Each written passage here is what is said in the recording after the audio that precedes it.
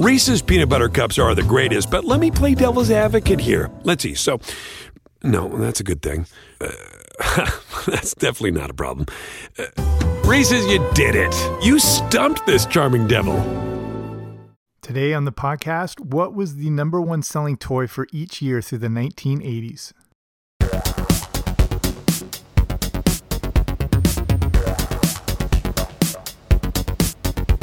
Hey there, what's happening? Welcome back to the Everything 80s podcast. I'm Jamie. Thanks for coming on out today. And we're looking at the number one selling toy for each year from 1980 to 1989. Every year there's always a standout toy. In the 80s, it seemed like every toy that came out was one of the most epic of all time.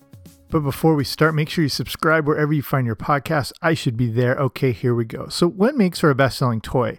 It usually comes down to a few things like demand, promotional hype, plus a lack of inventory. If you know something is scarce, it drives up the value. When you combine all of these things, especially going into Christmas, you've got a time bomb on your hand. And, there's been notable toy crazes over the years.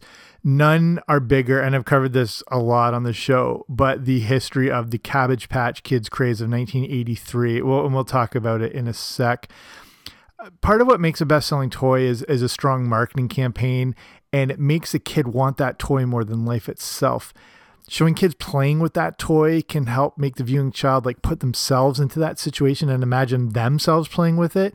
You add in that whole variable of pester power where the kid's bugging the crap out of their parents. This is a very real thing. It's an actual psychological term, pester power, where parents usually break down and buy the kids what they want, and kids are able to really dictate a lot of the family's spending. So let's look at a few honorable mentions here before getting to the top toys. Because when you're coming out of the 70s, you of course have Star Wars. And these action figures really kicked off the modern era of what toys could be. And you had all the familiar characters, vehicles, accessories, playsets, all that stuff. You had the very popular Simon toy, which came out in 1978. So that would be continued to be bought into the 80s. You also had the Atari released in 1979. And that's a staple object of the 80s. But we're looking at the number one selling toy for each year of the entire decade. And a lot of this data comes from the National Museum of Play, along with Insider.com, which determined what was the best selling toy. Okay, 1980, the Rubik's Cube. Pretty amazing story of a simple item meant to help math students and then became one of the best selling toys of all time. The Rubik's Cube was invented by Erno Rubik in 1975. He was an inventor, architect, and professor. So he was working at the Budapest College of Applied Arts, and he often would come up with these three-dimensional objects as a way to teach his students about space and, moving things around within that space. He wanted to help change their thinking when it came to architecture. The first cube he made was made up of blocks of wood and rubber bands, but the main idea was still there. The first commercial version would be released in Hungary and it was called the Magic Cube.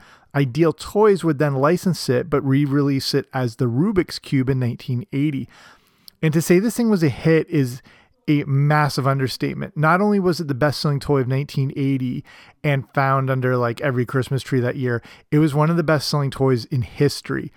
It would also lead to the incredible Rubik the Amazing Cube, which I've covered on the show, and you can listen to that. Okay, 1981, the number one selling toy, Smurfs. If I haven't explained what a Smurf is to you, then you're probably in the wrong place. But the idea of the Smurfs goes as far back as 1958. After that, they became used in things like comic books before making their way to TV. The Smurfs were created as a Dutch comic franchise by an artist known as Peyo. They were first called the Schtroumpf, which apparently was a made-up word by the artist when he couldn't remember the French word for salt. It sounds like he was taking part in some other Dutch traditions before the meal. The cartoon show debuted on September 12th, 1981. The show was a massive hit for NBC. It was actually the winner of awards for excellence in children's programming. It would also be nominated for Daytime Emmys. Before 1981, Smurf merchandise was limited to a few small figurines. When the show launched, it resulted in an avalanche of Smurf merchandise, including toys, lunch boxes, which I had. There were plush dolls, Smurf cereal.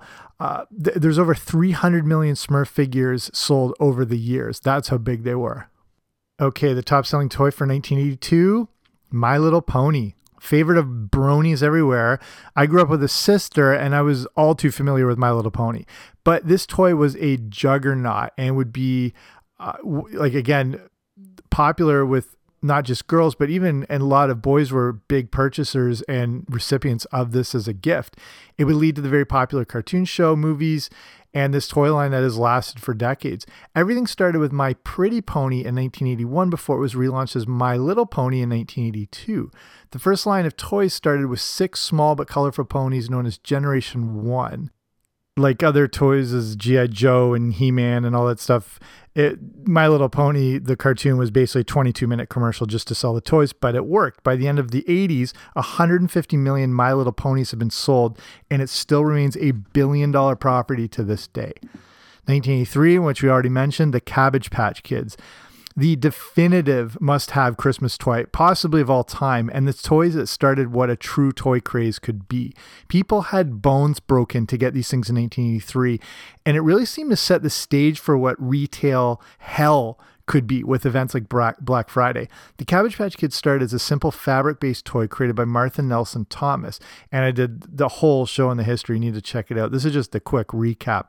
She wanted to create a doll that looked like a baby and could actually be played with, unlike those porcelain dolls that look like they're going to come to life and kill you.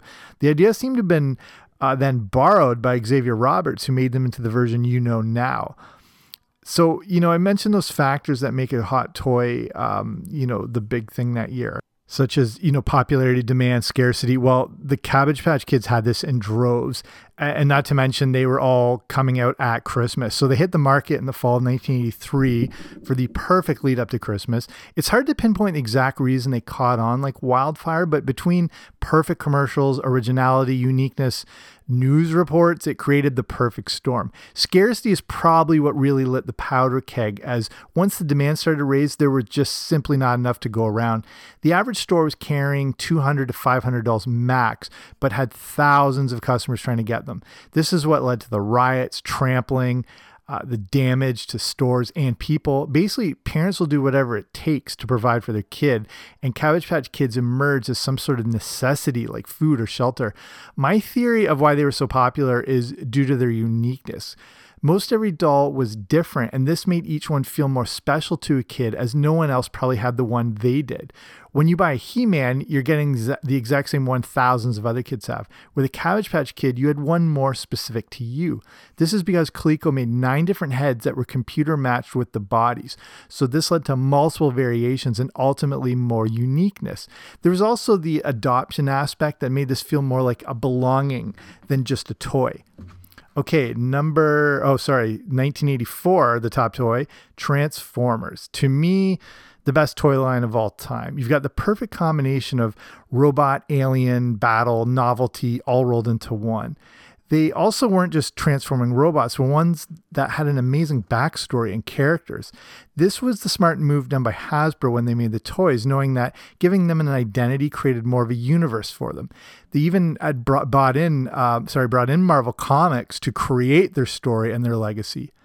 Transformers started with a 3-part miniseries that also served as basically a commercial. This got us all familiar with Cybertron, their history, all the main characters. The entire first season that came after that was actually already commissioned and produced before that first miniseries even aired. The miniseries first started in September 1984, again leading very nicely into Christmas that year. I don't ever remember toys that I wanted more badly for Christmas, but this takes the cake. And of course, I've covered the Transformers in my episode all about that, if you want to go back and look. If you're an athlete, you know the greatest motivator of all is the fear of letting your teammates down. After all, a team is only as good as its weakest link. So you owe it to those wearing the same jersey as you to be your best every time you step on the field. That's why there's no vape in team. When you vape, you can expose your lungs to toxic chemicals that can damage your lungs. If you're a step behind, the team's a step behind. Brought to you by The Real Cost and the FDA. Reese's Peanut Butter Cups are the greatest, but let me play devil's advocate here. Let's see. So, no, that's a good thing. That's definitely not a problem. Reese's, you did it. You stumped this charming devil. Okay, top toy for 1985, Teddy Ruxpin. And this is another show I've done as well. Everyone remembers Teddy Ruxpin, but it might surprise you to learn what a best-selling toy he or it was. He ruled all of 1985, which is pretty remarkable considering all the epic toys that were out at the time. So Teddy Ruxpin, the talking bear, is actually a pretty amazing piece of technology and an interesting story. He was designed by a former employee of Disney who got inspiration from the Country Bear Jamboree, Chuck E. Cheese, and he was also involved with the animatronic characters from Welcome to Pooh Corner. Teddy Ruxpin started out as just a head on a stick as a prototype, but was pitched to head of Atari, Don Kingsborough, for some reason. He was able to see the possibility of this thing being successful as there was some real talent and creativity behind it. The goal with Teddy Ruxpin, again, like most of the toys on these lists, and I've covered before, was to get them out by Christmas, of course. But the problem is this gave the creator of Teddy Ruxpin only 6 months, but he was able to make it happen.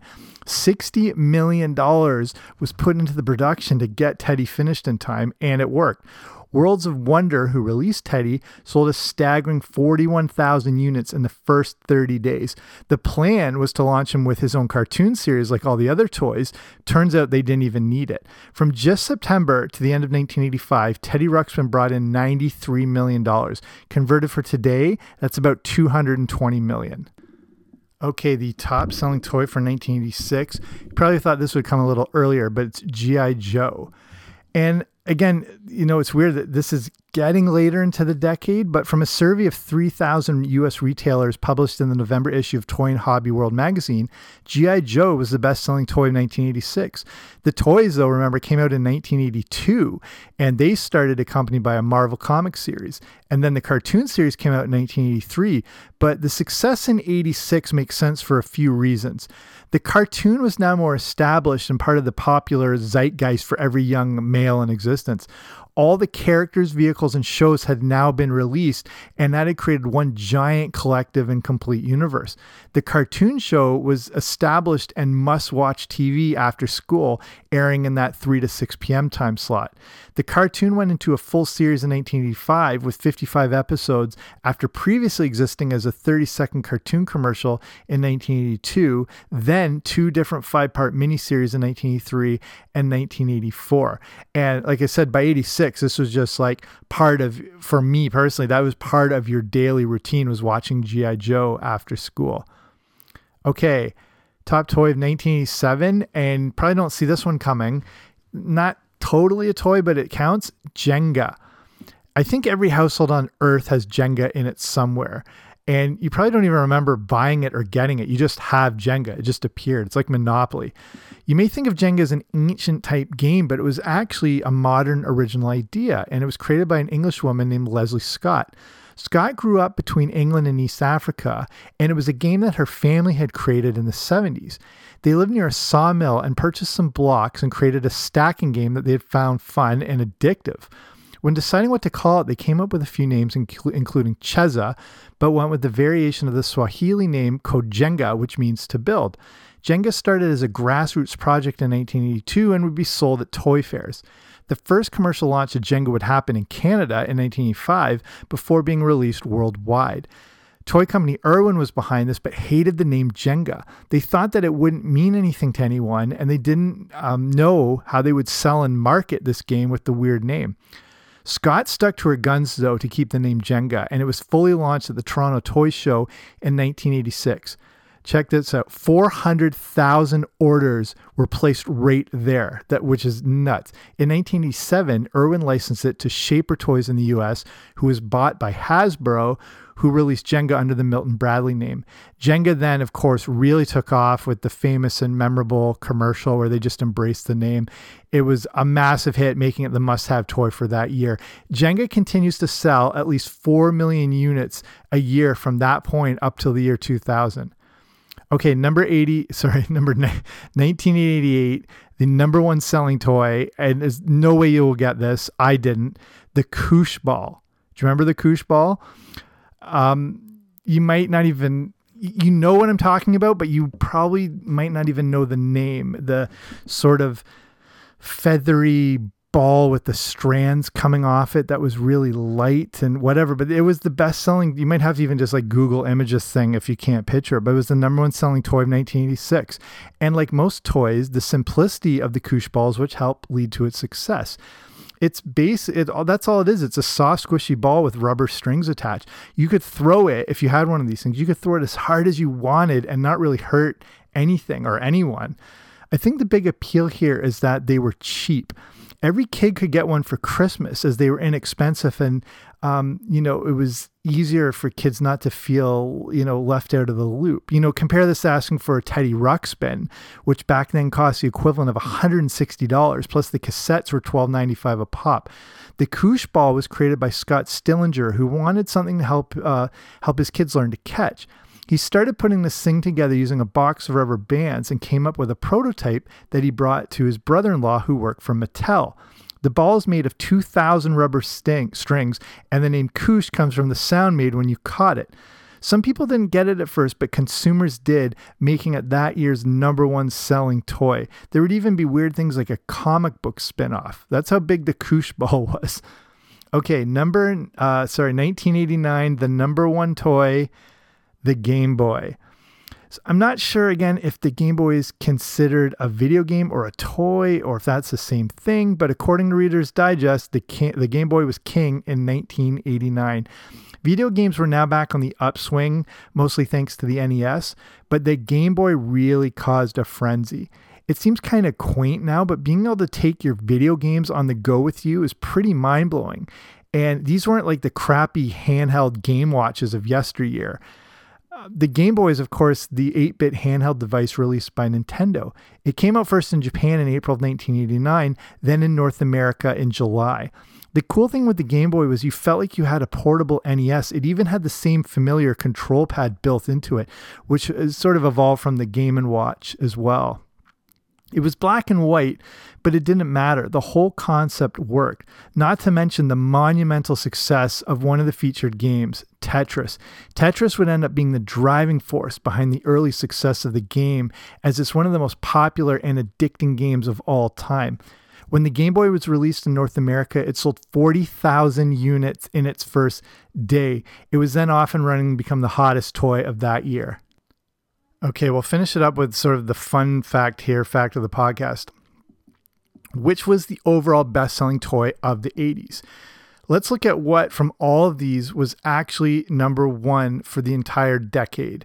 We actually have to dismiss a few things here when trying to find the winner, though. We're determining this toy, this number one toy, because it was released in the 80s. That's the main criteria, because some of the toys created in earlier decades, say such as Barbie, Lego, Hot Wheels, continued to be massive sellers in the 80s. But if we're looking at the one toy that was released in the 80s that emerges as the single best-selling toy of the decade, it is the Rubik's Cube. Again, the phenomenon that is the Rubik's Cube just cannot be understated. It would end up selling an astonishing 350 million units. Again, it's another one of those toys that just seem to exist in every house. You probably don't remember getting it or buying it, but you had a Rubik's Cube. The Rubik's Cube was so big that at the end of that year when it was released, 3 of the top 10 New York Times best-selling books were books on how to solve the Rubik's Cube. That's how big the Rubik's Cube was. So not only the biggest seller of the 80s, but one of the most successful toys in history. So we'll finish it there. Thank you for listening. Hope you like this show. If you haven't already, make sure you subscribe wherever you find your podcast. I should be there. I'll be back soon with a brand new episode. Don't you dare miss it.